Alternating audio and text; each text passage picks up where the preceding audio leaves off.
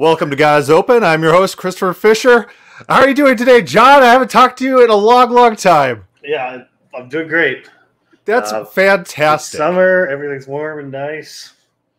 A little bit too warm. I had some Pops sodas explode in my garage. It was too hot. Hot. It's like I've never heard of a too hot explosion. No, I know it. Cold, it also always used to be too cold. Too hot, it's terrible.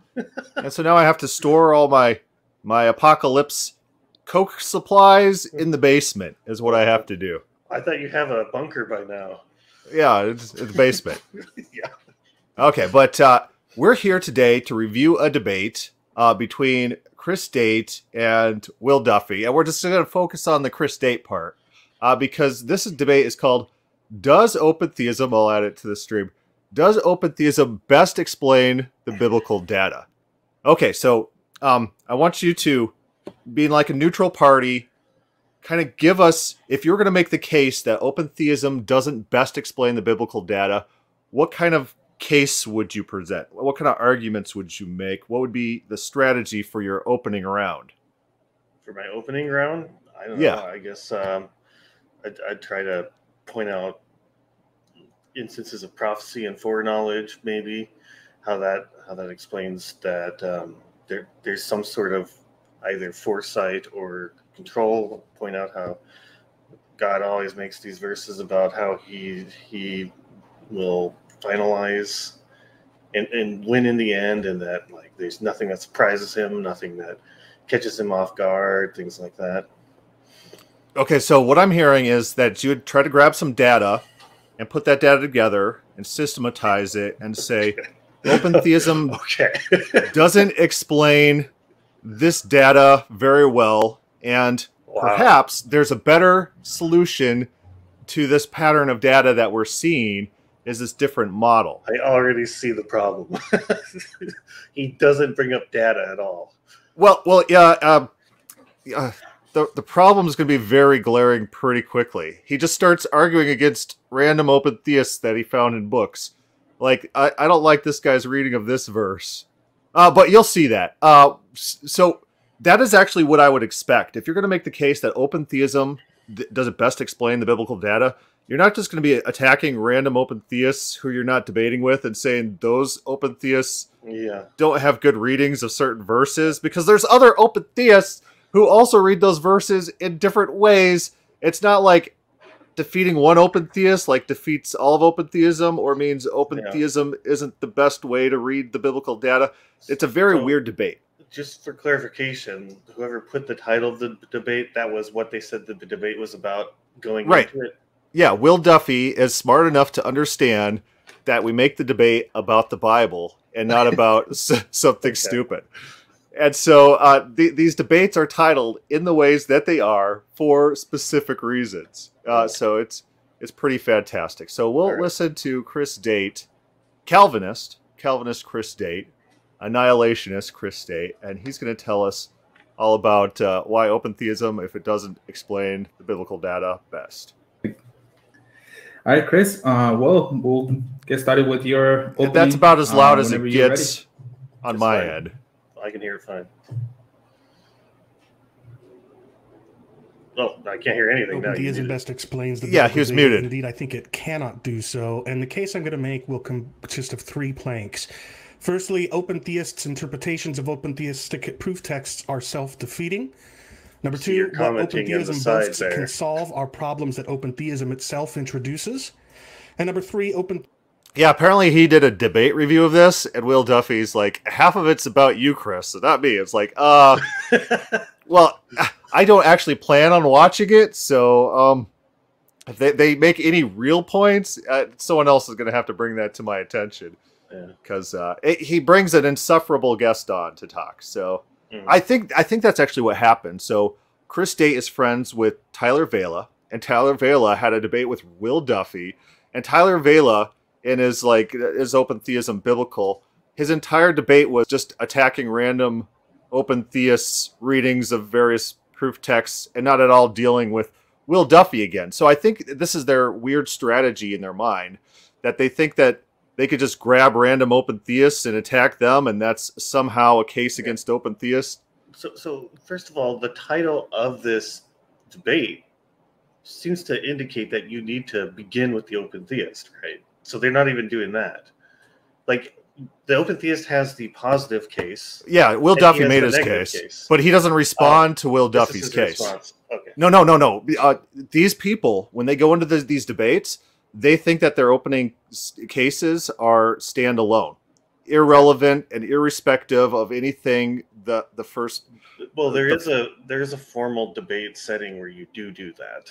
Right, but it doesn't make sense if someone's building the case for why open theism is the best biblical way to read the Bible, and then you're trying to respond to that case and trying to make a counter case. So either you build a counter case or you respond to your opponent's opening, which he does neither. And we'll kind of look at the ways that he goes through these various points. Theism struggles to explain the fulfillment of past directed prayers.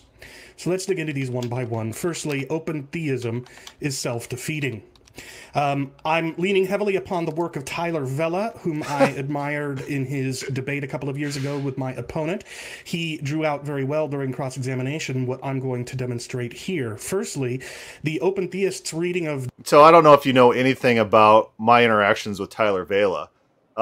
My first interactions with this individual is someone brought me into a chat talking about Servetus, and John Calvin's murdering of him. And I laid out like 12 different points talking about John Calvin's culpability.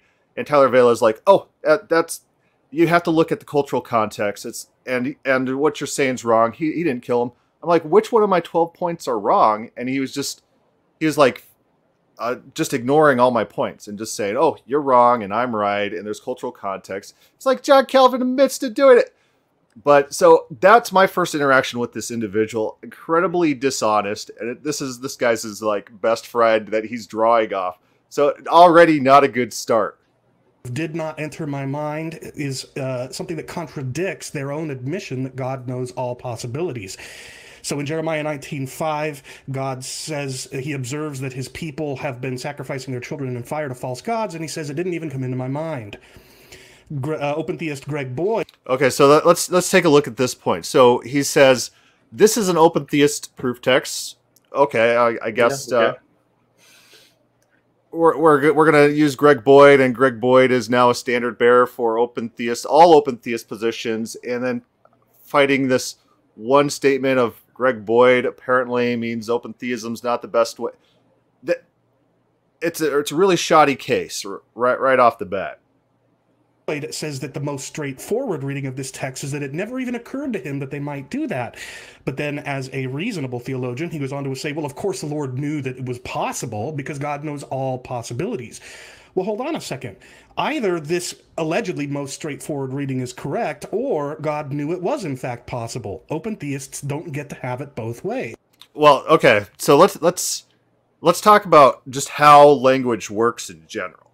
And so I was reading Josephus just yesterday, and Josephus is talking about the flood, and he says, God decided to save one man, Noah. I destroyed everything else. And in the very next paragraph, he talks about God saving Noah and Noah's families and their children. So is that a contradiction? Is Josephus contradicting himself, or is that kind of like a normal way that language might function?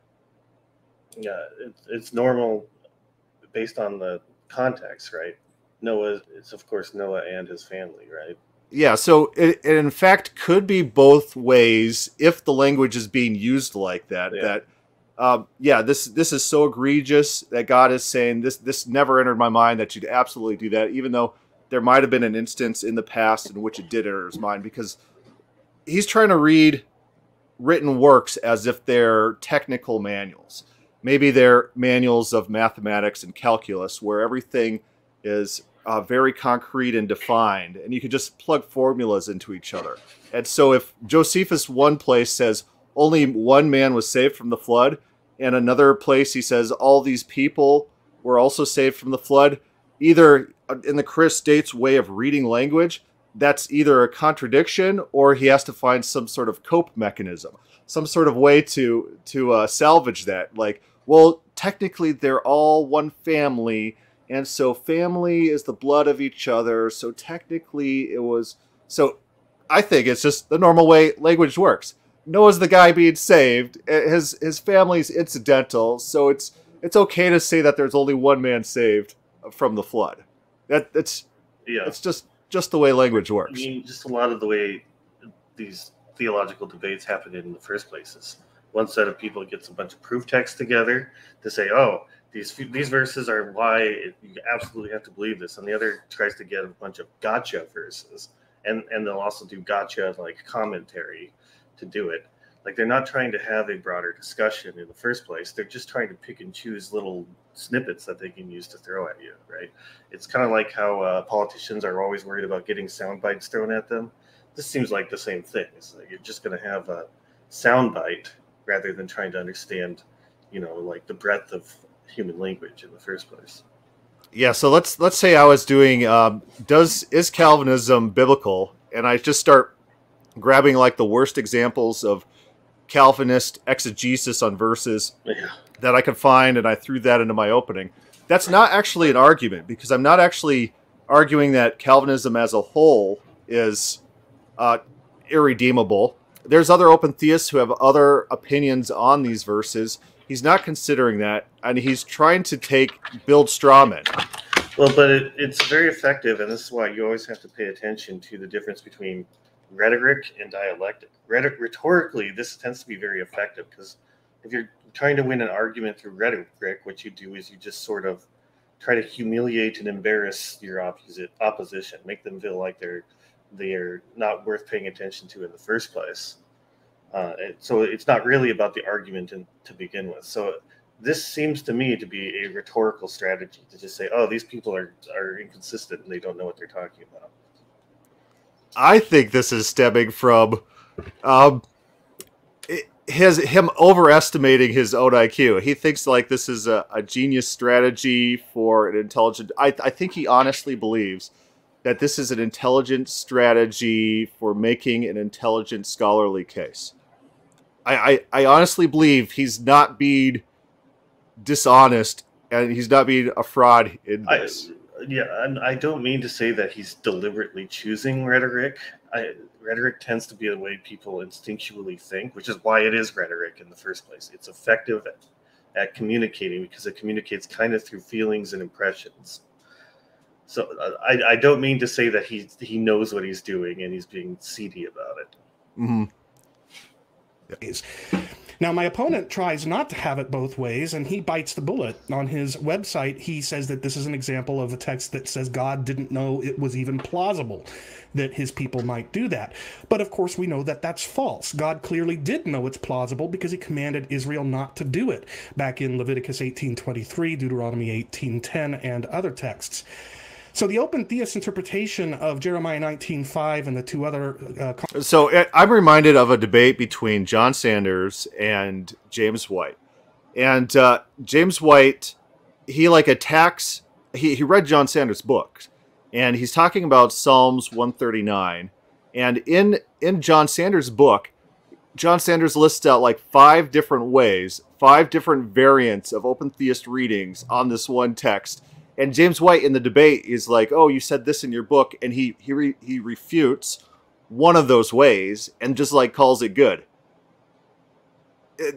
It's problematic. You're not actually not showing that open theism is not a good way to read that verse. You're just attacking one of the various possible ways to read that text in an open theist light.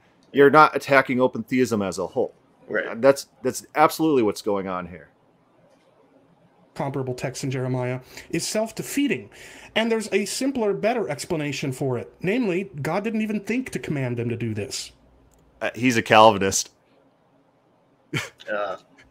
Secondly, the open theist reading of "see if they have done" contradicts their own admission that God perfectly knows the past. So in Genesis 18:20 and 21... Yeah, did Will Duffy claim that God perfectly knows the past? He didn't. And there's open theists who don't believe that God perfectly knows the past. He's attacking a certain brand of open theism rather than open theism as a whole. And so this is actually really funny. He's going to sit here and argue that the more extreme version of open theism is better and more true to the text. In a debate, that tends to be what they're doing. Like, because they're so used to gatekeeping and preventing talking to anyone who's even more radical than, say, Boyd, like, all they really know how to do is attack someone like Boyd. It doesn't enter their mind that Will Duffy might disagree or be a little bit more radical in his thinking, right? He doesn't pay attention to Duffy in the first place. It's not like he's ever going to read anything Duffy writes. He doesn't care. Because, like, the people he's worried about are the people just sort of slightly open theist who have big churches like Boyd, or had a following for a while like John Sanders. He's not worried about you unless you become big enough that it'll have to care. Well, he's a little bit worried about me. I think a lot of his talking was about me, and there's some fallout from this debate in which he claimed that a phrase used of God was not used as of man, like I claimed in the comments and in the questions. And it was a laughable claim. And if you pulled up, we'll get to it eventually. Okay, we'll get to it. But it's really funny. I think he might have felt a little bit humbled by that. God in a theophany says he's going to go down to Sodom and Gomorrah to see whether what they have done matches up with what he has been told they have done.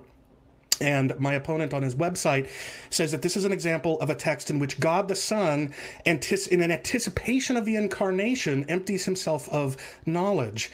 But nothing in the text suggests that this is an incarnation-like self-emptying. This is a purely ad hoc attempt to avoid contradicting Scripture elsewhere. Scripture that open theist Clark Pinnock acknowledges proves that God didn't need to travel to Sodom to find out about it. He cites Jeremiah 23:24 as proof. See, Clark Pinnock is reasonable, and he recognizes that the open view of God risks being taking metaphors and figures. Clark Pinnock's reasonable, and he disavows this more extreme open theism in which God doesn't know past events. Therefore, open theism doesn't best explain the biblical data. Of speech too literally, I have to wonder. Like, he's only saying Clark Pinnock is reasonable in this particular example. He probably would disagree that Clark Pinnock is reasonable in general, right? Right. It kind of like a cherry picking thing. Fellow open theists not to do that. Evidently, my opponent disagrees, and that's fine. But the problem gets worse because the knowledge here that God purports to go and accumulate is not knowledge of the past. Or sorry, not merely knowledge of the present. It's also knowledge of the past. Have done, he says he will go down to see. And open theist Greg Boyd says that it's precisely God's perfect knowledge of the past and present that enables him to predict in Jesus that Peter will deny him 3 times. So open theism affirms that God has perfect knowledge of the past and present in order to explain divine predictions elsewhere, but then they must deny that God has perfect knowledge of the past and present in order to make Genesis 18:21 evident. That's a lie, Chris State. So there's open theists. If someone believes that God doesn't have some knowledge of the past, they're an open theist. And so he's saying all open theists must have this particular definition of omniscience and a specific understanding of how God relates to past and present. It's just him making fabulous, fable type claims. He's just making it up. And so he's literally just arguing that the Bible, I think he says a little bit later, but if taken literally, argues for a more extreme version of open theism. And the verses there, could and probably are describing God going down to verify past reports which have come to him to see if those reports are true. But also the text can be read and has been read by Jewish scholarship, for example, or the Talmud and or the Jewish commentaries. They talk about how this is God going to test them to see if they continue in the ways of the past. So it's still God gaining information, but going to try it out to see if they continue. And that is a valid reading, and that's the reading Craig Fisher takes. And it's not the reading I take. I do think it's going to verify past reports, which kind of looks like what's going on here.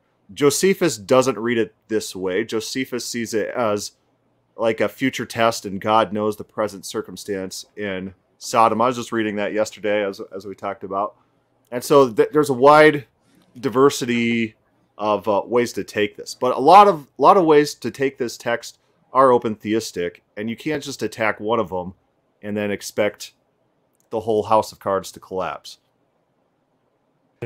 For open theism, it's self-defeating. There's a simpler, better explanation. This is simply a didactic anthropomorphism meant to demonstrate God's just character to readers, and to Abraham even at the very time. So when he says the words didactic anthropomorphism, what does that flag in your mind? What do you think he's trying to say? I mean, just deconstructing the words. It's like you use metaphor to teach something. I think that's what he's getting at with that. It's the Bible is describing this in a specific way to teach some sort of principle, unnamed principle. He's not telling us what principle it's teaching, but it's like can't be taken seriously. It can't be taken literally, even though this is a long narrative in which this is a key element that explains dialogue and interaction and character motivations. Even though it does all of that just needs to be rejected in favor of his unnamed theology. He was talking about how Will Duffy has a statement, and that's actually Bob Enyart's statement. Yeah. He has a statement about things that aren't explicit in the text. His stuff is not explicitly in the text. He's a hypocrite when it comes to this. He's criticizing Will Duffy for something he himself is doing. And then he's admitting that the face reading of the text is extreme open theism. Yeah. And which is the opposite of arguing that does open theism best explain the biblical data, taking the negative position. He's actually arguing that extreme open theism is the best reading. Thirdly, open theistic readings of... I do notice that like he's got himself kind of in a corner, because like people more, I guess you'd say, left-wing or liberal in their interpretation of Genesis will just say the entire narrative is didactic, right? Like you shouldn't be treating the whole thing as though it happened. It's just meant to teach you something. But he can't do that. He has to say this really happened, except for whenever the text is not convenient for him. Yeah. Now I know that you fear contradicts their own admission that God knows men's hearts. Here in Genesis 22:11 and 12, just before Abraham brings his knife down to kill Isaac, God stops him and says, "Now I know that you fear God."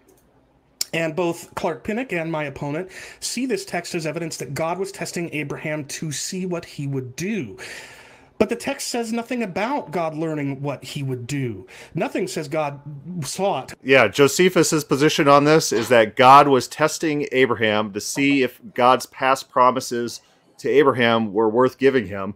And once he fulfilled the text, Josephus says, and then he gave him all these other blessings for fulfilling this test and passing this test. And so Chris Date's position here, we'll let him finish it out. To learn what Abraham would do. Rather, it says that God learned the state of Abraham's heart, taken at face value. The fact that Abraham fears God. But as open theist Greg Boyd acknowledges, when a person has decided something in his heart, when he's resolved in his heart, God knows what he will do, because God perfectly knows one's heart.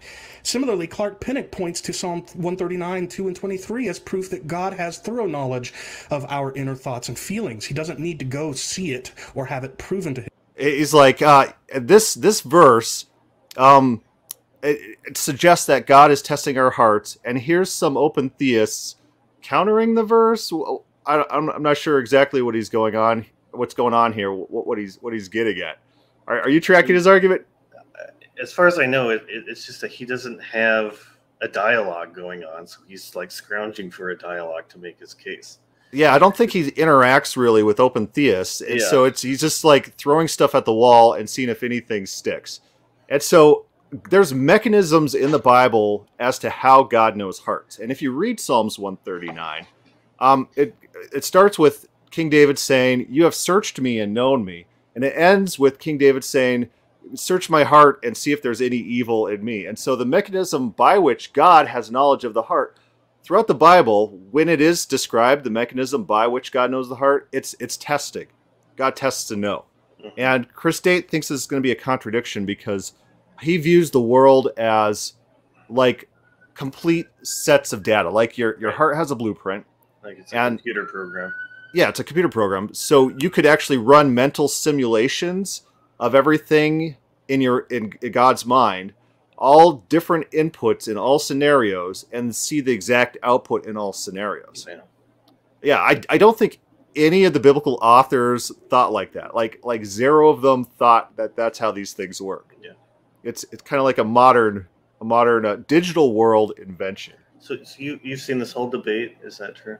I skipped out at the end, which I was showing my kids this debate, and we're talking through the debate as it's going on, so it's just getting pretty long for them. So, and I mean, the reason I'm asking is just like it seems like in his level of understanding of open theism, it would be much better to not even have a formal debate and actually just sit down and talk to people.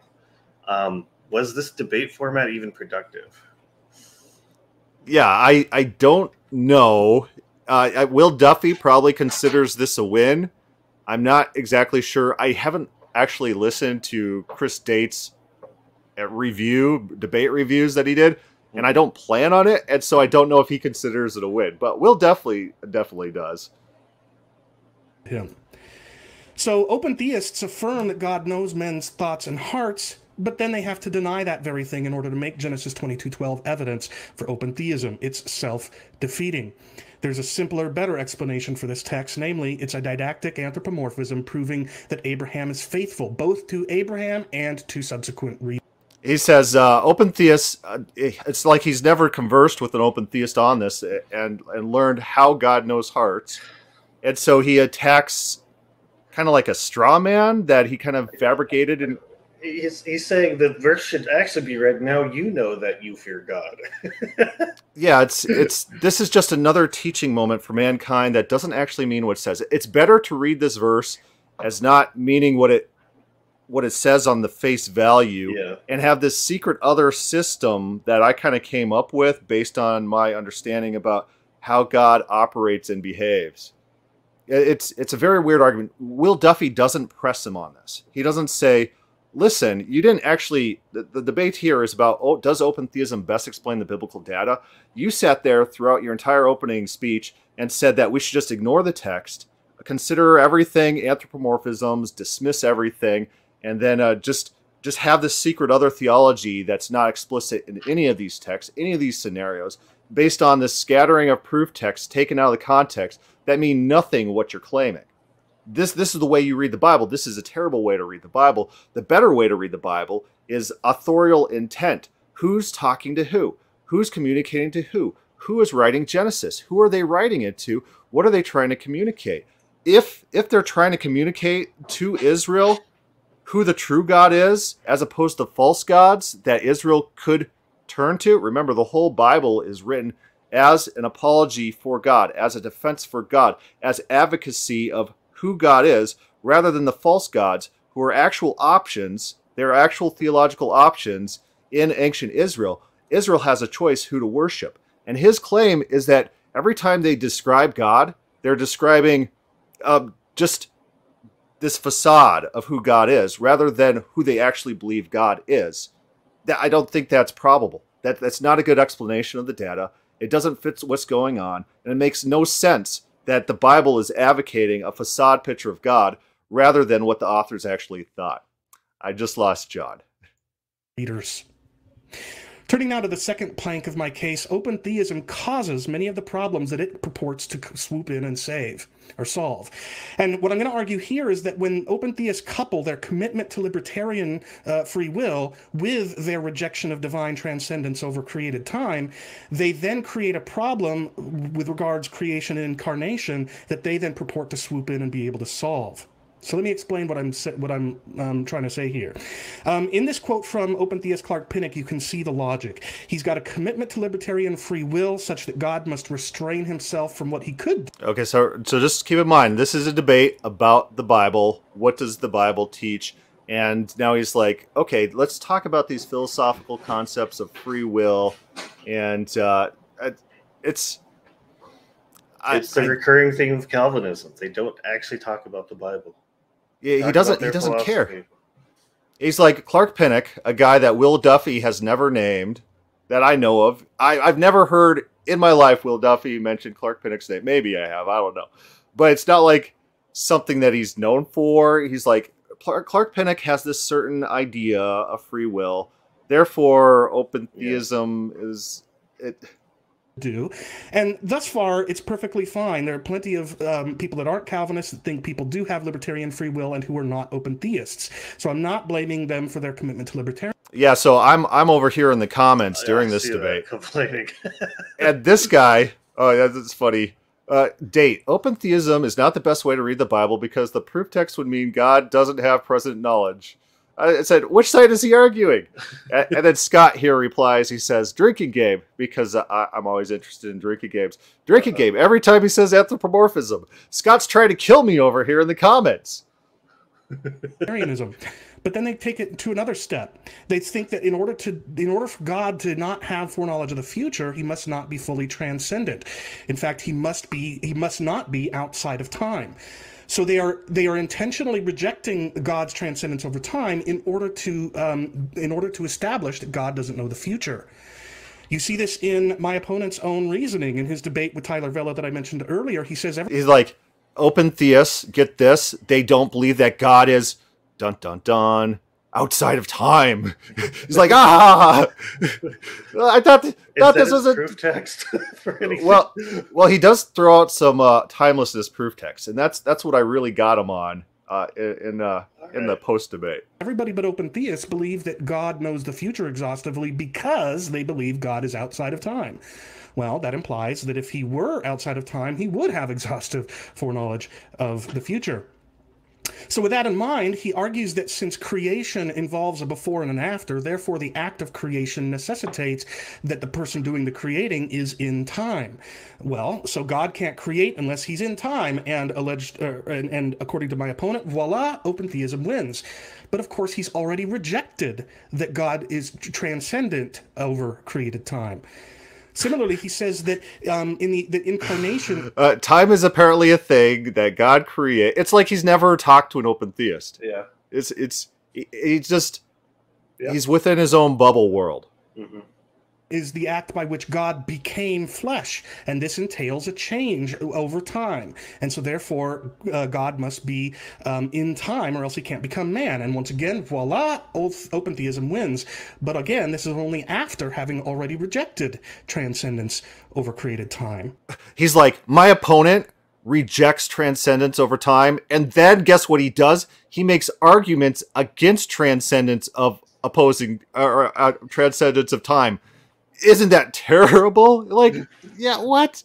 Yeah, he's attacking your model. He doesn't agree with your model. He's allowed to criticize your model from your own perspective. Yeah, that doesn't make it contradictory. Yeah. You see, if this is a popular depiction of the history of the known universe, open theists want to say that in order for God to create here at this point in time, he must... This is his opening salvo. Does open theism best explain the biblical data? He says, look at my space-time chart. See? Open theism doesn't best explain the biblical data. Pre-exist that point in time. You really see this a lot, is that because there's physicists who are talking about this idea of a beginning of time, therefore it coincides with the biblical evidence. I mean, you want to go down that route, like what is the biblical evidence? You want to start tying the biblical evidence versus what physicists say about, the history of time and space and the universe. Like, I don't know if he actually wants to go down that route. He's just trying to attach himself to it in sort of ham-fisted ways. I think it's all about signaling. He's like, I'm the scientific side, and we're scholarly over here, and the open theists, they reject this scholarship. Therefore, open theism is not the best way to explain the biblical data. Yeah. It's like, I don't think any of the biblical authors ever envisioned this chart he has on the screen. They never thought, well, time is a created substance that is manipulable by God, that God transcends this. None of them do that. So he better get to his proof text pretty quick, because I'm getting impatient. But that's only true if one first assumes that God is in time. Consider the relationship between an author and the world of the story the author creates. Here's a picture of J.R.R. Tolkien. I'm skipping it. A depiction I'm skipping of him it. telling the story of Middle Earth. No. Now imagine if I'm skipping it. The story of the Okay. and is raised, Okay. He's still talking about Tolkien and Middle Earth. Okay. Contribution to the book Philosophical Essays Against Open Theism. At least it wasn't Marvel this time. Both space and Okay. So here's his proof text. I gotta scroll back just a little bit. Coherent about that. Similarly, if he had written himself into the story of Middle Earth as a character, a human character. Okay, so here's his first verse, Isaiah 57:15. For thus says the one who is high and lifted up, who inhabits eternity, whose name is holy. There's several things I noticed from this. Number one, there's a bunch of ellipses, so it's like he's not doing full verses. There's no context. Inhabits eternity. That's an interesting phrase. How he's claiming that phrase means God inhabits and eternal now. Yeah. And so in my post debate, or not post, well, my post debate response, but in my question to him, I pointed out that phrase inhabits eternity is also used of man, and he went and denied it. We did a whole podcast with that, but the Strong's words, the exact same words are used of God and of man. Only in the case of God, he says this is like inhabiting some sort of timeless realm. And in the case of man, this is, it's referring to inhabiting a land in perpetuity. Yeah, absolutely. Just like repent means something different if you're talking about God or man, or any other word that you used for God is radically different than talking about when you use it with man. And so this is a really good object lesson for open theists. These people who they present themselves as scholarly and intelligent, these people are pundits. They might be smarter than average. They're probably midwits. They probably interacted with a lot of low intelligence people in their lives, which gave them a false perception of their own intelligence, and so they make these types of mistakes. There goes a cat in the back there, where they're like, "Oh, I'm so scholarly and knowledgeable and professional," but look at what he's doing, this awful proof texting. And so let's actually turn to the context. I'm just going to pull up Isaiah 57:15. What do you think the context is about? If you're just going to guess blindly. For the Isaiah one? Yeah. Because he apparently has ellipses and goes into 2 Peter, like he ellipsed the whole Bible. Yeah. It's about God in heaven being glorified, right? Well, watch this. Guess. Watch this. We'll start at 14. Know. And it shall be said, build up, prepare the way. Remove every obstruction from my people's way. For thus says the Holy One, the one who is high and lifted up, who inhabits eternity. And I'm reading from the ESV. So not every translation says inhabits eternity. Whose name is holy.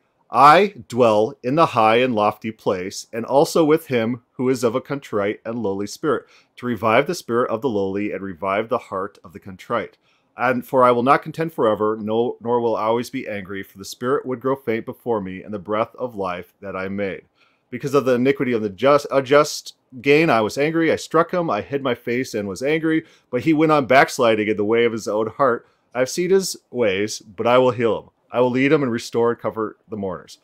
And so, in the very text that he says is God inhabiting some sort of timeless nothingness, God is getting angry. God's punishments are not working. God projects that in the future he's going to be responsive to people and change their hearts. And very critically, within the exact same, he ellipsed it out.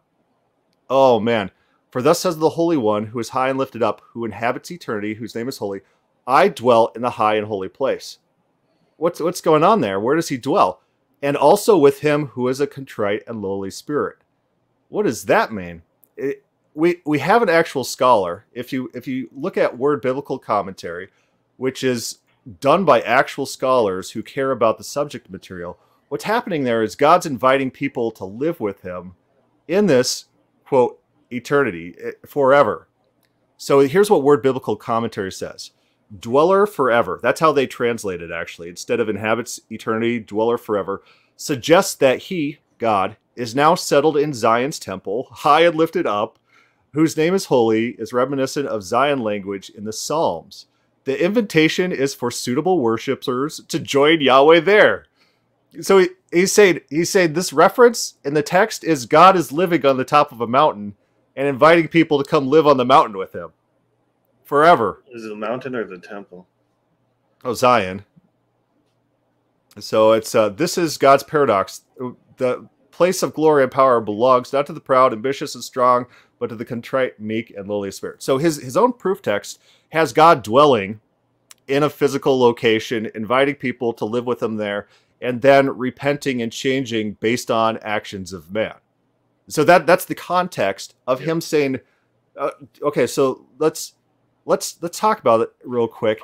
Why the heck would the author of Isaiah just put in one weird random line about timelessness in this passage? Does it even make sense? Does it provide meaning to anything that's in the surrounding context?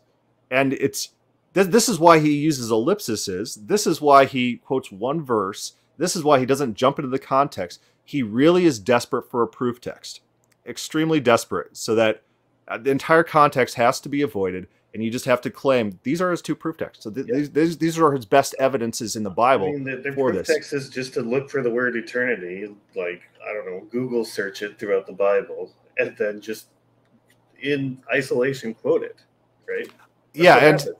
And nowhere else is this eternity like translated like this. Basically, I don't got it pulled up, but basically it's a different word than the typical word people use for like the ages. It means that you're doing something in perpetuity. Yeah. So when the people inhabit the land eternally or in perpetuity, using the same phrase, inhabits eternity, dwells in perpetuity. So God dwells in perpetuity in the high and exalted place that's being talked about, and invites us to come live with him there in context.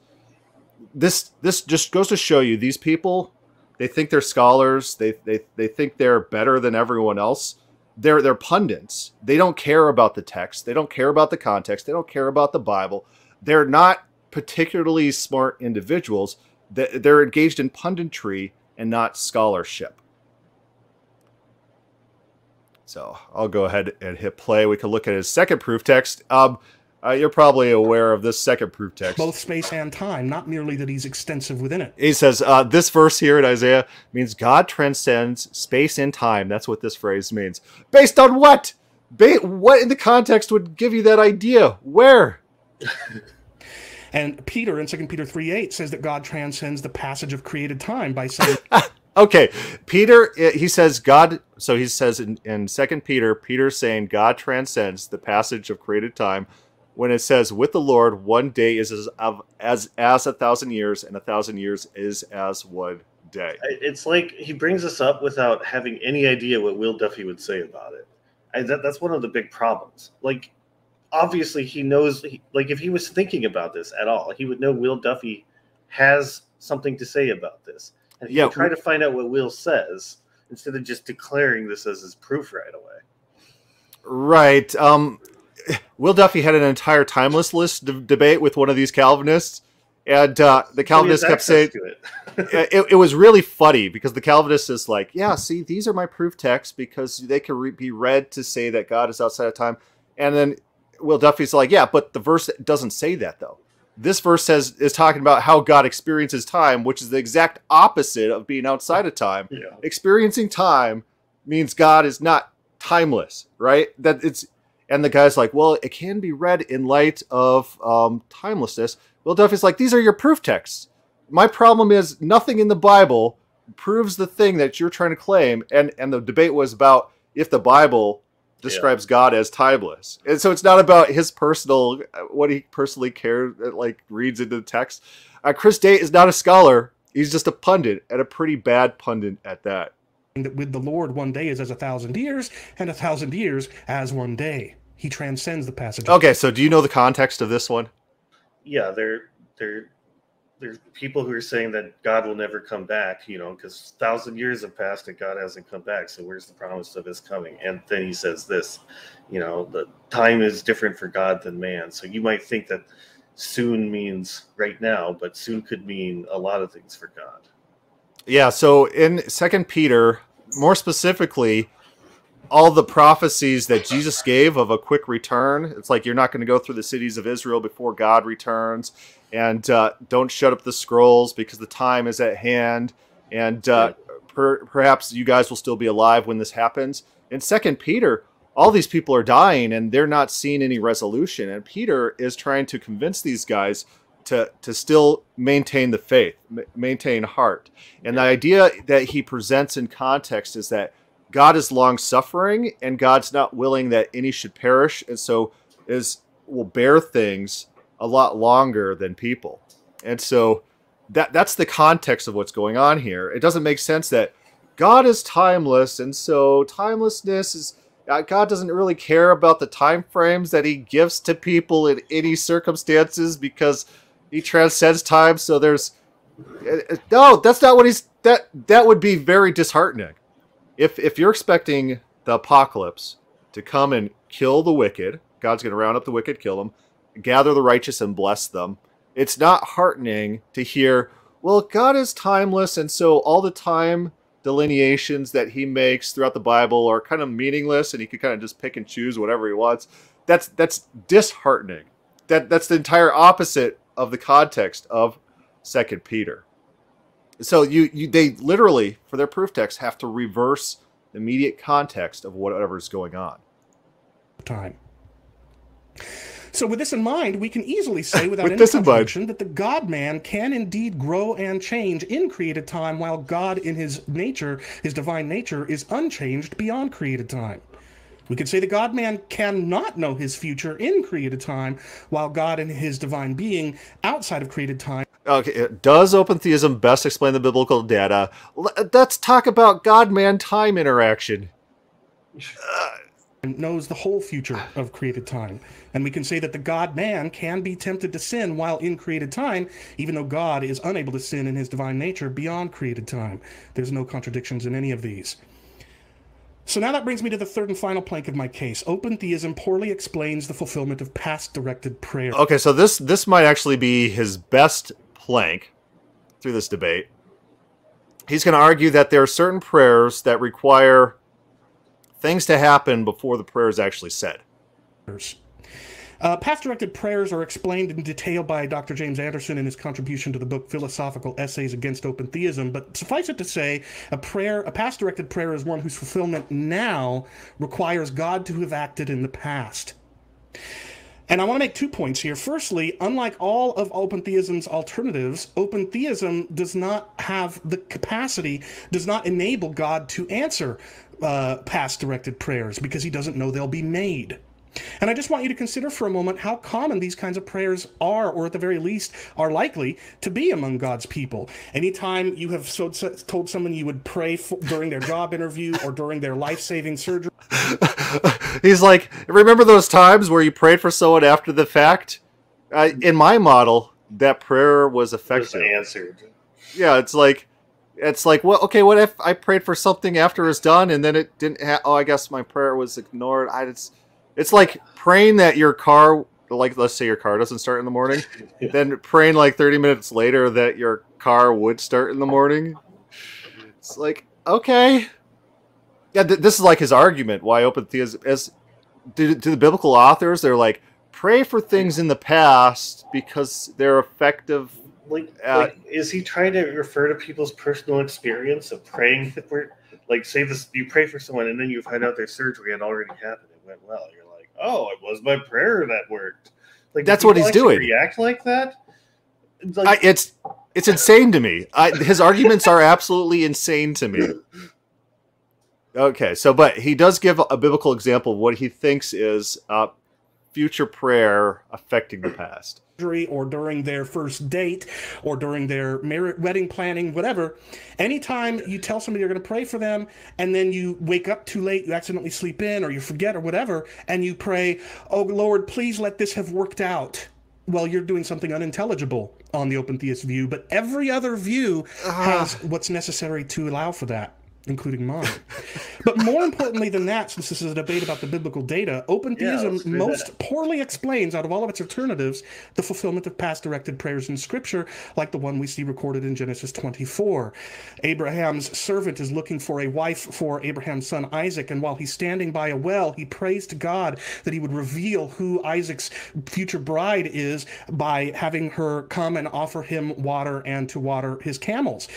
Well, we read that before he even finishes praying that prayer, that woman appears on the scene and does exactly what he had asked God that she would do. And there are tons of free home. Okay, so let's on face value, this is not what he described as the thing you're praying for happened already. He's praying for a specific woman to do a specific action, which happens. It starts to happen during the prayer and concludes after the prayer is done. Yeah. So it's praying for a future thing. His argument's going to be, there's a little bit of clicking on your end. His argument's going to be that there are past factors that had to be accounted for this. But this is actually, if you just look at it, you just read it, this is not something which has already happened in the past that's being prayed for to happen. Yeah, human choices that must have been. Not only has it not happened in the past, but like it's a weird thing to say that this is somehow a disproof of open theism. Like, it doesn't necessarily say that his prayer made it happen in the first place. Right, and so he's going to go through various elements. Oh, she had to be at the well. She had to have a water pot. It's like, okay, I guess God was trying to get her to the well that day. Maybe, because maybe he saw the guy coming to find a bride and started doing that. Yeah. That doesn't mean that he made all those different elements happen because of the prayer. It's a weird argument. We'll get into it after he finishes his argument. Involved going into this, just one, for example, is that all of the family at her house would have exhausted, or at least nearly exhausted, the water that they had that would necessitate her going out to the well to get more in the first place.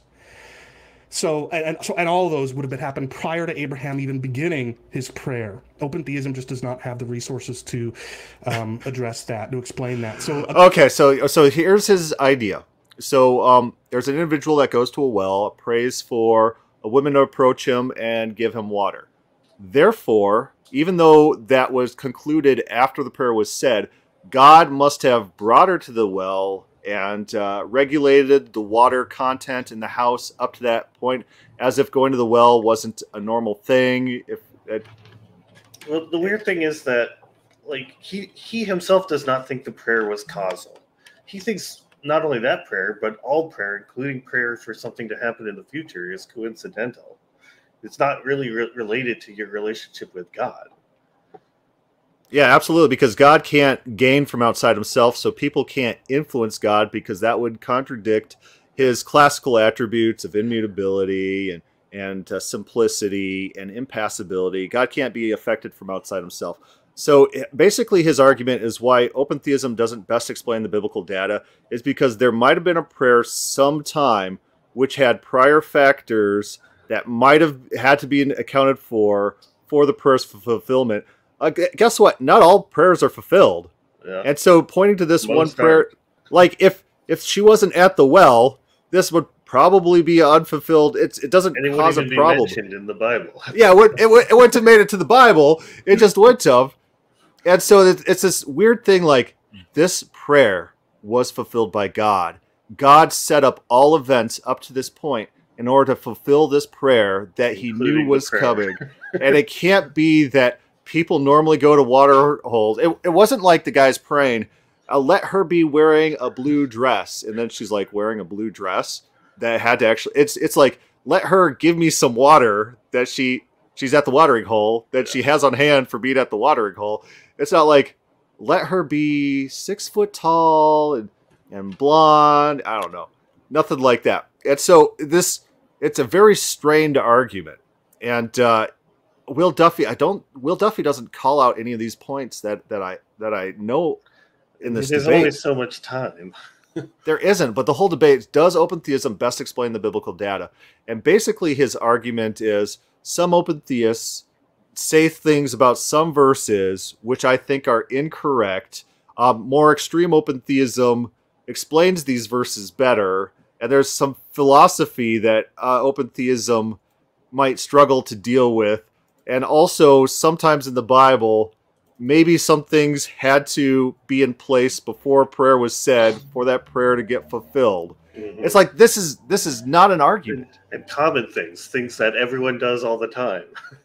Yeah, it's not an argument. And what's really telling in this debate is that Chris Date presses Will Duffy on prophecy. How can this prophecy be fulfilled? And Will Duffy says there's prophecies all the time within the Bible that don't come true. And Chris Date it goes in one ear and comes out the other. And it's like he doesn't process this and then still demands how God can fulfill certain prophecies. It's like, did you not process the prior comment? If it didn't happen, it didn't need to happen. This is not something that's like fated and must happen.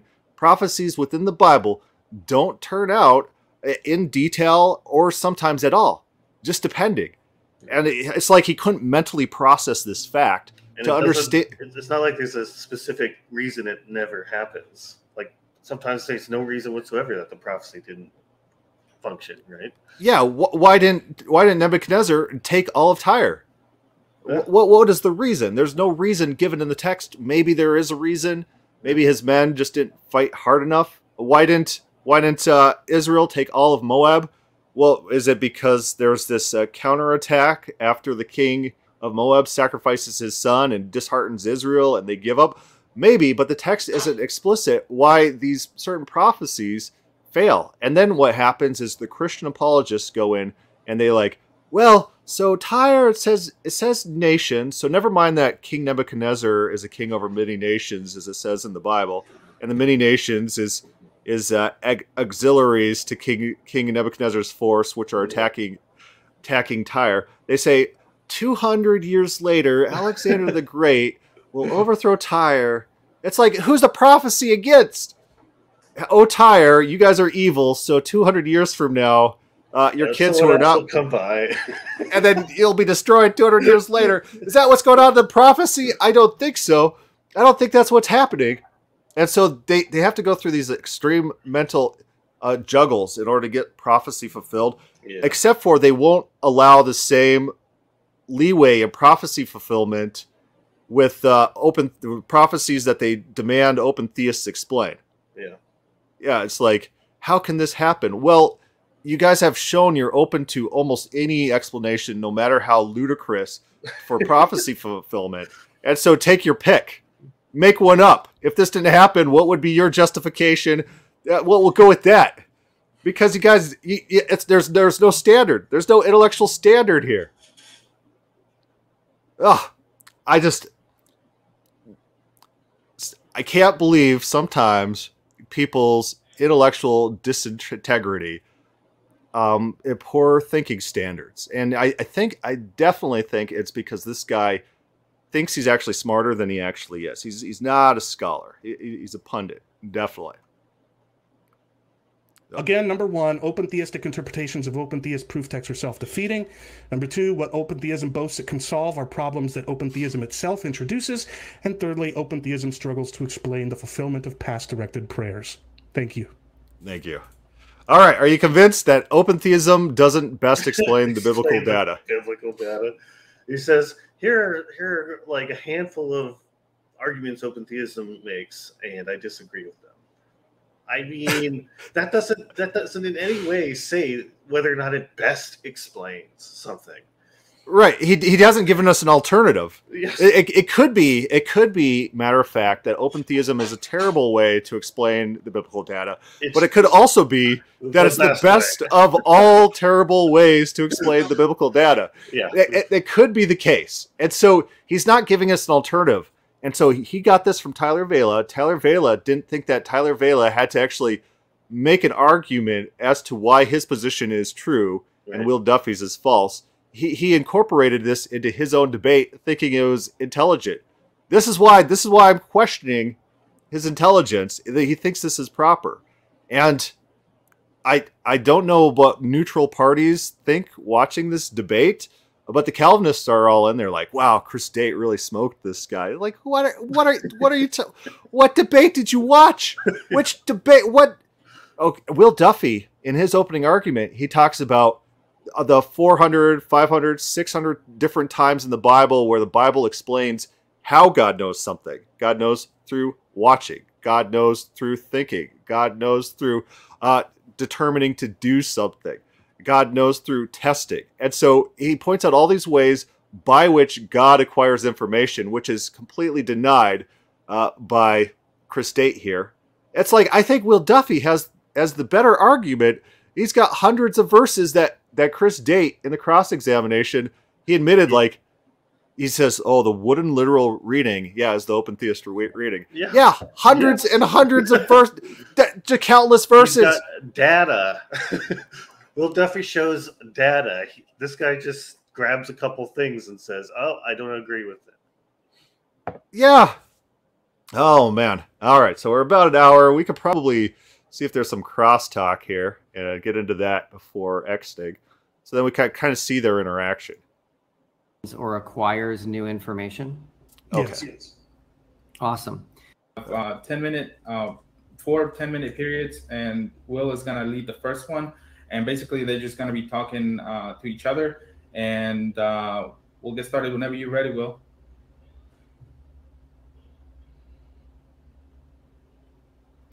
They never unmute themselves. We can't hear you. My fault. There you go. There you go.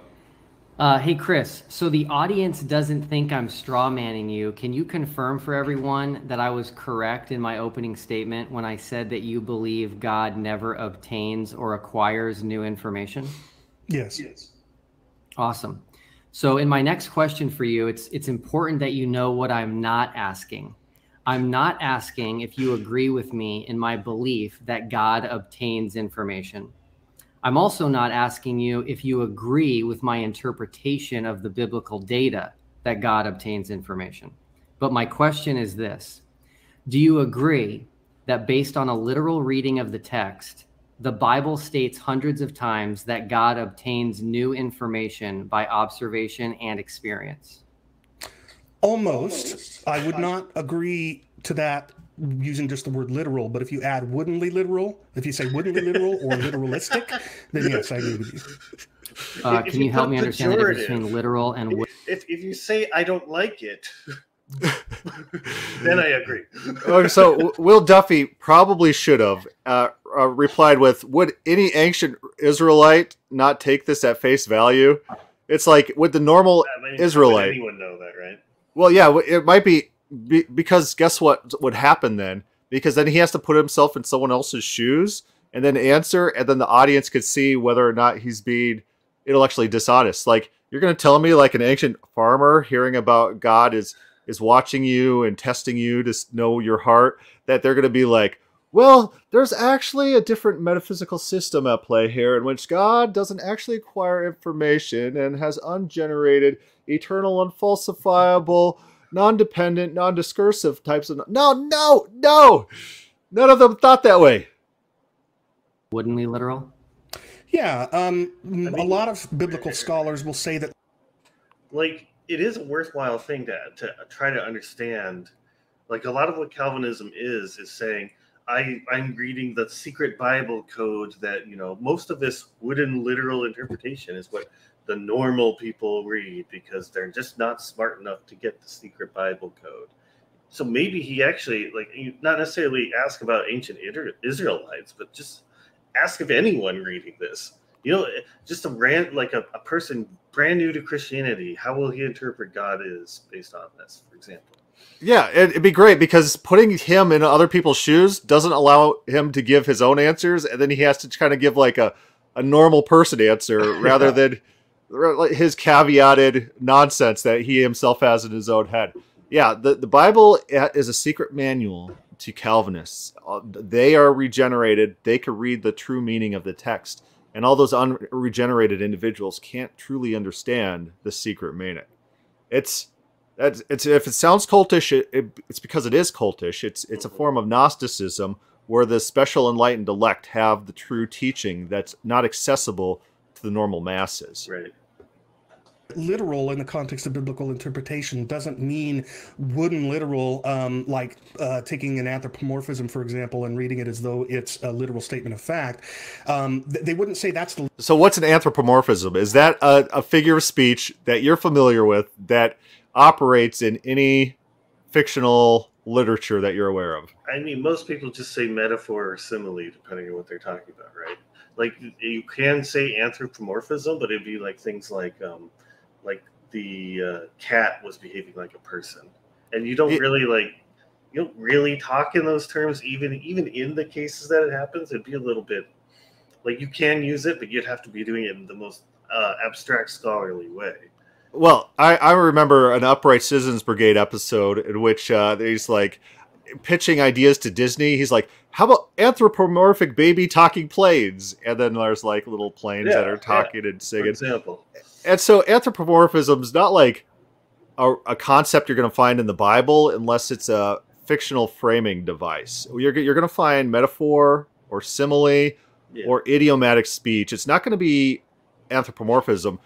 Anthropomorphite was a pejorative used by Augustine and people of that time to say, hey, those people are anthropomorphites, meaning those people believe God has a literal body.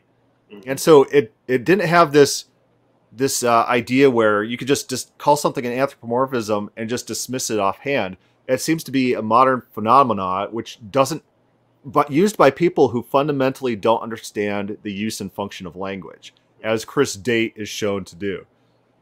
So, literal view. They would say that the literal reading is the literarily intended reading. So in the case of a poetic, statement or something like that, the literal reading would be the literarily intended meaning, not a wooden... So Michael Fishbane is a Jewish scholar, and he has a book about anthropomorphisms or metaphors or whatever in the Bible, and he suggests maybe these metaphors we should take literally. Maybe when it talks about God fighting a sea monster, God they actually were trying to communicate that God fought a sea monster. Maybe we need to posit that as a possibility in the text that we are reading and not just dismiss it out of hand. And I think he's right that we do need to consider that things that we consider idioms might actually are supposed to be taken on face value. That it needs to be part of the possibilities of the text. And Calvinists don't like this. People who are heavy into philosophy don't like this. They want easy ways to dismiss options in reading the text. Oh, if that text meant this, if God went down to Sodom to see if the reports which came to him are true, then God wouldn't have past knowledge. That would be terrible. Anthropomorphism, dismiss it. We don't have to explain what's going on. It's meant for these peasant farmers who not as smart as us Calvinists. We secretly know what's going on. We got the idea. Literal or literalistic reading of the text. Like, this is the thing. He's saying that the intended meaning is not the literal meaning. Fine. So that means that you just need the idiot test, right? If the intended meaning is separate than the literal meaning, then put an idiot there. I'm just saying idiot test, but like a random, like not very intelligent person, have them read it. Are they reading it inappropriately? If so, what you're really saying is that you're not communicating properly. You're really not trying to communicate in a way that people understand you. And so you're being very cryptic, almost deceptive about the way you're saying anything.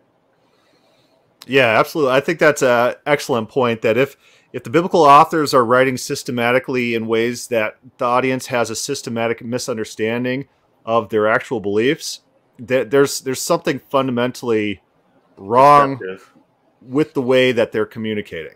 Yeah. But if by literal you simply mean very woodenly literal or literalistic, then sure, there are lots of statements that could be read in that way. Keep a straight face. Yeah, it's like, so you ask a Calvinist and you're like, Deuteronomy says that God led them into the wilderness to test them, to know what was in their hearts. Why did God lead them in the wilderness? And then they go through this, they do this thing where, like he does, where they start to give a big essay about foreknowledge and God's ability to understand heart. It's like, no, the text actually gives a prepositional phrase, which is a purpose clause, And God led them through the wilderness to test them, to know what was in their hearts. What is that preposition? What is it? What's the purpose clause? Why did he lead them? What's the very next prepositional phrase? It's like they just don't want to say it. It's like, what does the text say? We don't care about your big explanation. Can you just admit that the text says this one thing, and they won't do it? It's like they're definitely afraid of just like reading the Bible. Way that you do. Okay, so I just want to make sure I'm understanding. And by the way, I actually created a list for the debate, and I have a list so far. There's 654 verses that I found so far that state in the Bible that God obtains information. So to be clear, your position is that those verses do not mean what they say. They do not mean what you read them as saying. No, not anyone. No, I'm telling you, they do not mean what you understand them to be saying. They are not meant to be taken in the literal way that I think that you're doing. Yeah, this is really funny. Does open theism best explain the biblical data? Will Duffy says 650 times, and that's not an exhaustive count. This is just what I found in preparation for this debate. 650 times tells us God obtains knowledge. Is that accurate? Chris State's like, oh, no. Okay, let me read an example of one, and then we can dive into this here a little bit. So this is a good strategy by Will Duffy because it lets the audience understand what the content of his proof texts are that he found 650 of, so that they could start conceptualizing how often, how common, and what these actually state. Deuteronomy 13:3 says, "You shall not listen to the words of that prophet or that dreamer of dreams, for the Lord your God is testing you to know whether you love the Lord your God with all your heart and with all your soul." So the literal reading of that is that God is testing them in order to know something. The woodenly literal reading, yes. Okay, so why do you not accept that?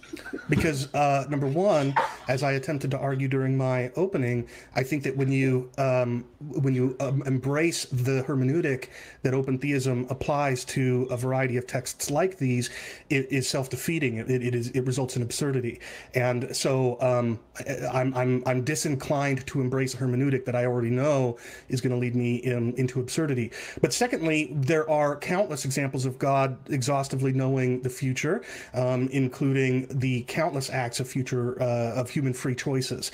And so when I look at those and everything else, the fact that open theism causes the very problems it claims to solve, I'm not inclined to favor a woodenly literal reading of this text over all that other data.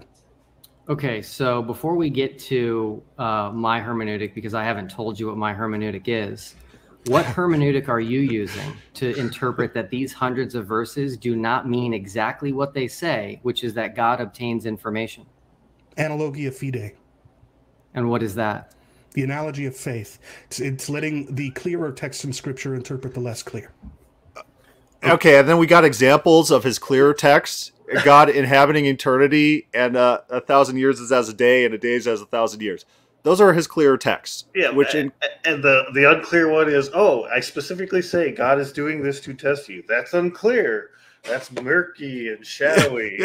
Yeah, the more clear one is inhabiting eternity, meaning he's timeless and has no relation to time. That is the more clear one. It's like, these people, they don't care. He doesn't care about the Bible. He doesn't care. That's right. Okay. A few months. Sam writes, the open theism hermeneutic is just reading the Bible and believing it what it says. Yeah, if you read the Bible and believe what it says, straight to hell, do not pass go.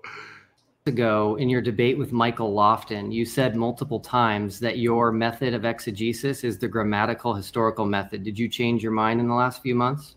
No, but these are both tools that are used in the... So do you know what the grammatical historical method is? Okay, so I think that is the method in which you're trying to figure out what the author is attempting to communicate to their intended audience at that particular cultural point of time. And so it's really funny. I've met these Calvinists who that is their proclaimed hermeneutic because that sounds good. The Bible means what it says to its intended audience. But then you start pressing them on these things, and they start going haywire. It's like their wires start fizzling, and their sparks start flying, and then they go into full defensive mode when they want to deny that things actually have meaning to their intended audience. It's like they know that should be the hermeneutic, but they don't have, like, they would have to give up so much of what they're so desperately clinging to, so they can't do it. Yeah, I wonder if it hurts Chris Date internally if he's if he's intelligent enough to pick up on his internal inconsistencies. He doesn't seem to. And so Idle Killer writes that these Calvinists really don't have clear proof texts because they claim all God's self-revelation in Scripture is analogical. It's not accurate. Interpretation of Scripture. Grammatical historical exegesis is one of the tools that I use, but the other tool that I use in addition to grammatical historical exegesis is Analogia Fide. What would the grammatical historical method of exegesis tell us about these hundreds of verses that say God obtains information? The grammatical historical method can't tell you anything about those hundreds of verses. You have to apply it to any given text in its context. And in its context, if you ignore what the part of what goes into grammatical historical exegesis is looking at how grammar and expressions are used elsewhere in relevant literature, and also what the people of that time believed as reflected in what they have said elsewhere.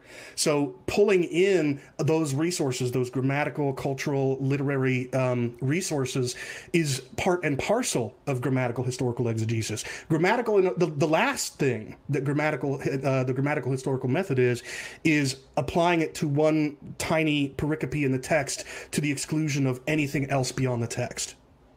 What would the historical grammatical method tell us in these verses that I'm reading, where God says that he looks in order to see, and he looks in order to find out, he tests in order to know? Would the historical grammatical method say that my interpretation is right or yours? Well, I'm not about to. I mean, we could certainly use up a lot of our audience's time to undertake. He doesn't know. He literally doesn't know. Oh, it's so funny. Okay, so Will Duffy could be just like, okay, what does Christine Hayes, when she's using canonical criticism, say about these verses? Does she think they have anything to do with God being timeless and having this type of ungenerated knowledge, or does she think that they are actually communicating the exact thing that they're saying to their intended audience, that God looks to see and learn? It's something like that. I mean, is it wrong for him to call him out right there and say you're deliberately trying to avoid answering? Well, Will Duffy's tends to be a nice guy, but that's probably why he gets the debate and not you. Well, yeah, I would say, listen. There are hundreds and hundreds of verses that say God tests to know, or God watches to see. God decides to do things. God responds to prayer, listens to people, and then responds accordingly, changes his mind. These verses are everywhere in the text. You got two random proof texts that you spent zero time in proving that they mean anything close to anything that you claim. That normal people, normal scholarship on those verses, they don't agree with you. There's better and alternative explanations for all your proof texts. You're telling me that those two little proof texts that you can't definitively claim are your view are overriding those hundreds and hundreds of times throughout multiple centuries of texts to various audiences and various circumstances? Your two texts override that? Is that what's going on in context? Yeah, then just start forcing him to put himself in other people's shoes. Because one thing that Calvinists do, never give ground on any point ever. Yeah. And so if you just asked them, if I brought this text to the mall and grabbed 10 random people and asked them if God's testing to know, what would they say? But if they're never giving ground, then what you got to do is you got to keep hammering them until they look absolutely ridiculous. Like every time they're really just exposing themselves over and over and over again if they don't give ground. Right. And so that's why it's good to just force them into situations in which they are admitting things that they don't want to admit. Yeah. And so if you pound them on the preposition in this verse, does this verse give a reason why God tests? And then just force them to give the statement. Then it'd say, okay, if I brought this verse to them all and asked 10 random people why God was testing, what would the majority of them say? Or if there's a most popular answer, what would it be? Why did God test? And just force them to give those small concessions, because they really want to just avoid anything that looks like their position is shoddy, that their position is not mainstream, that their position's unscholarly or not probably natural or able to be understood intelligently. They never give any ground on anything is the name of these debates. I don't think that's what you want me to do. But what I will say is this, once again, proper grammatical historical exegesis. He says, I'm not going to actually explain the thing that this debate's about. Right. Will Duffy asked him a question. He's like, I'm not going to do that, even though the debate's about this. Let's do something else. This does not mean looking at this text in a vacuum. And I know that you know that. I'm not trying to accuse you of suggesting otherwise. So what that means is I'm going to look at how the language is used elsewhere. So, for example, you've got the language of God seeing something, which we know from other texts is anthropomorphic language because he doesn't have eyeballs to see things. Yeah, so this is their type of straw manning. Mm-hmm. Does someone need eyeballs to see something? Robots see things. Video cameras see things. Bats, you could say, see things. So it's a straw man. But that's regardless of that, God might have eyes to see. You're not discounting that. And if God does have a corporal body, open theism's true. It's not this Calvinistic determinism and Calvinistic outside space and time singularity. He's literally arguing that the most natural reading of these things is open theism, extreme form of open theism, and bodily corporality in God, which would be one form of open theism. Will Duffy doesn't take him to task and point out, everything you're telling me is that we should be more extreme open theists. That's literally your argument. Yeah. Does open theism best explain the Bible?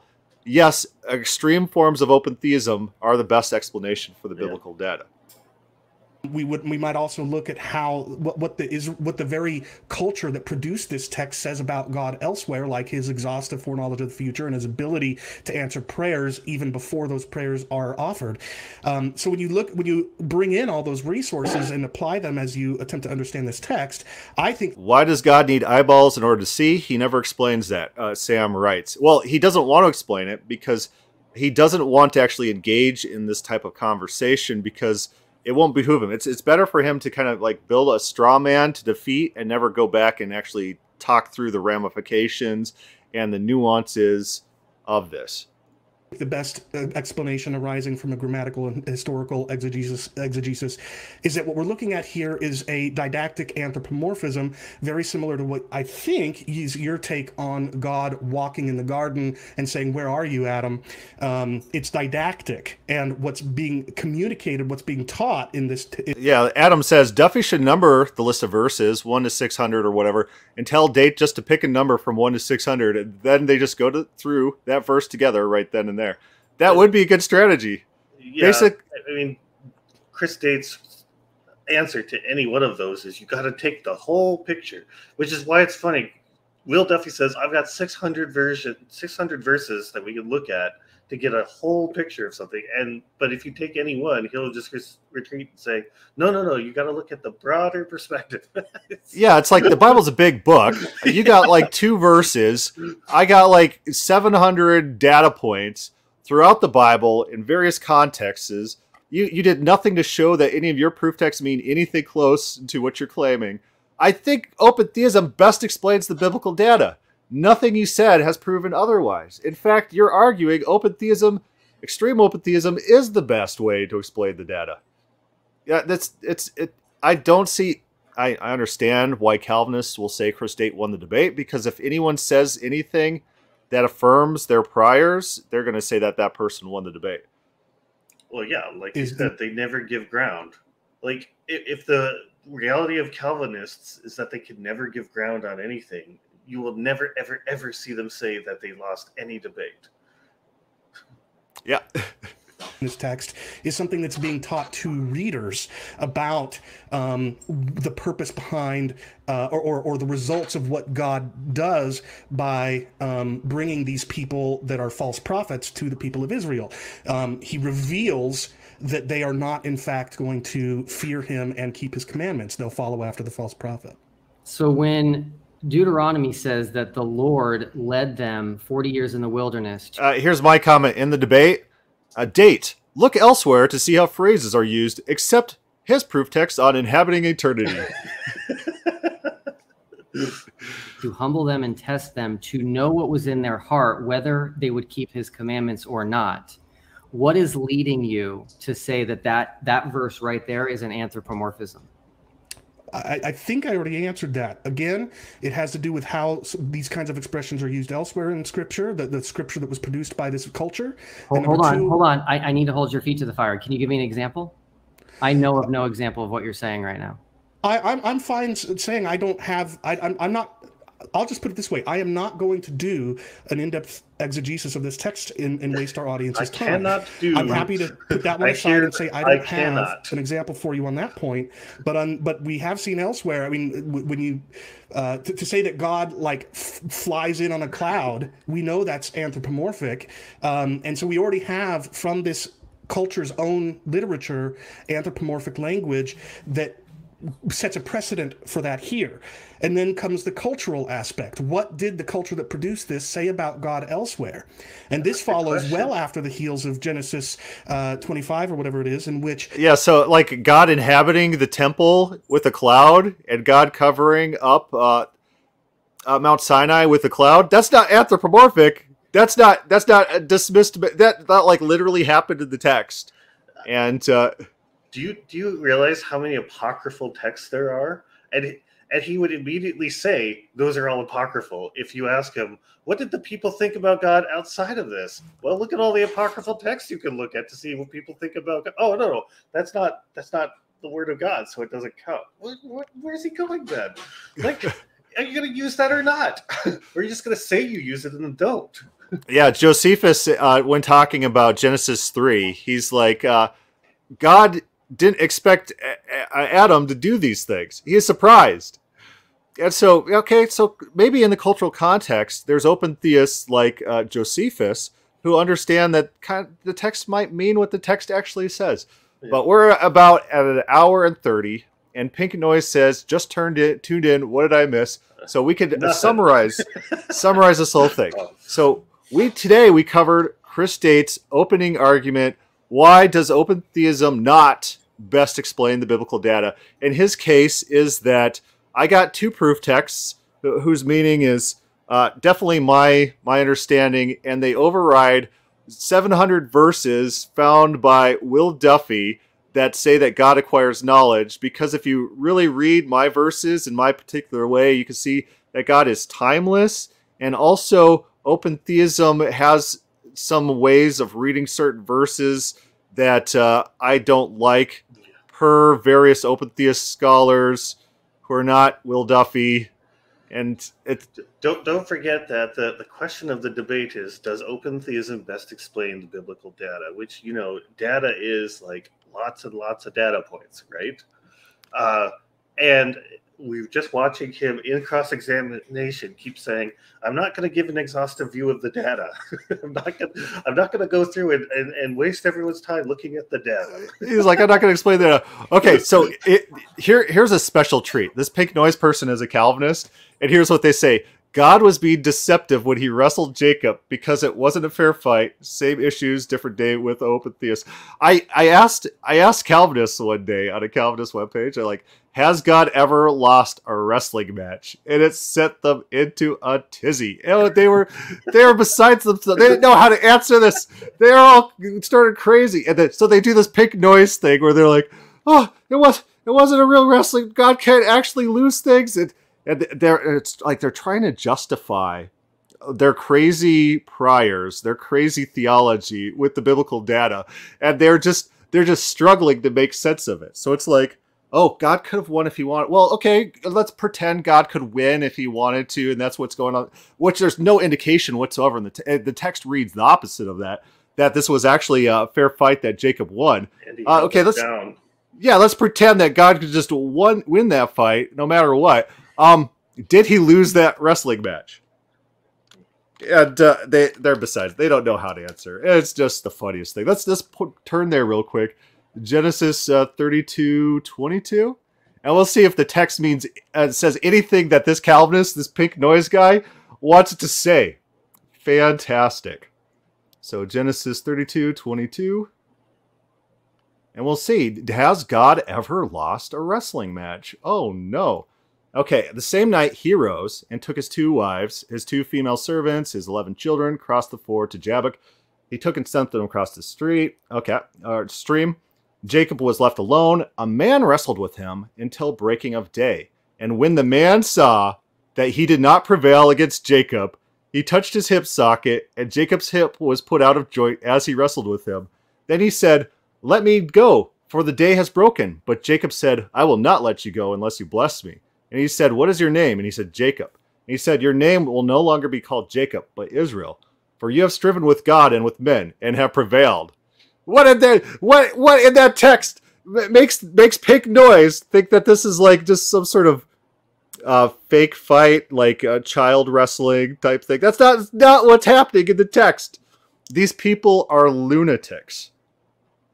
These people are lunatics. So it doesn't matter what the Bible says. It doesn't matter any wording in the Bible. Whatever they want to believe in their head is the truth, because they're Calvinists. They got the super secret squirrel decoder glasses. They could see the true meaning of the text. They know to ignore hundreds and hundreds and hundreds of verses within the Bible that talk about who God is and what God does and why God does it, how God learns information, how God interacts. All of that is not important to the Calvinists. They got their own special theology. They don't even have to prove that their theology is true. They just claim it. And if whatever they claim is in fact true. These people are not biblical scholars. They don't care about the Bible. They want to discard the Bible, and they do everything they can to undermine the Bible. These people are pundits. They're not smarter than you, even if they have their degrees, even if they say they can read Hebrew. They're not smarter than you. They can't read the text. They don't care about the text. These people are not good faith individuals. All right, John, any closing thoughts? Not really. It doesn't seem like they were trying to answer their initial question. So, there's lots of ways that you can go about and approach this question.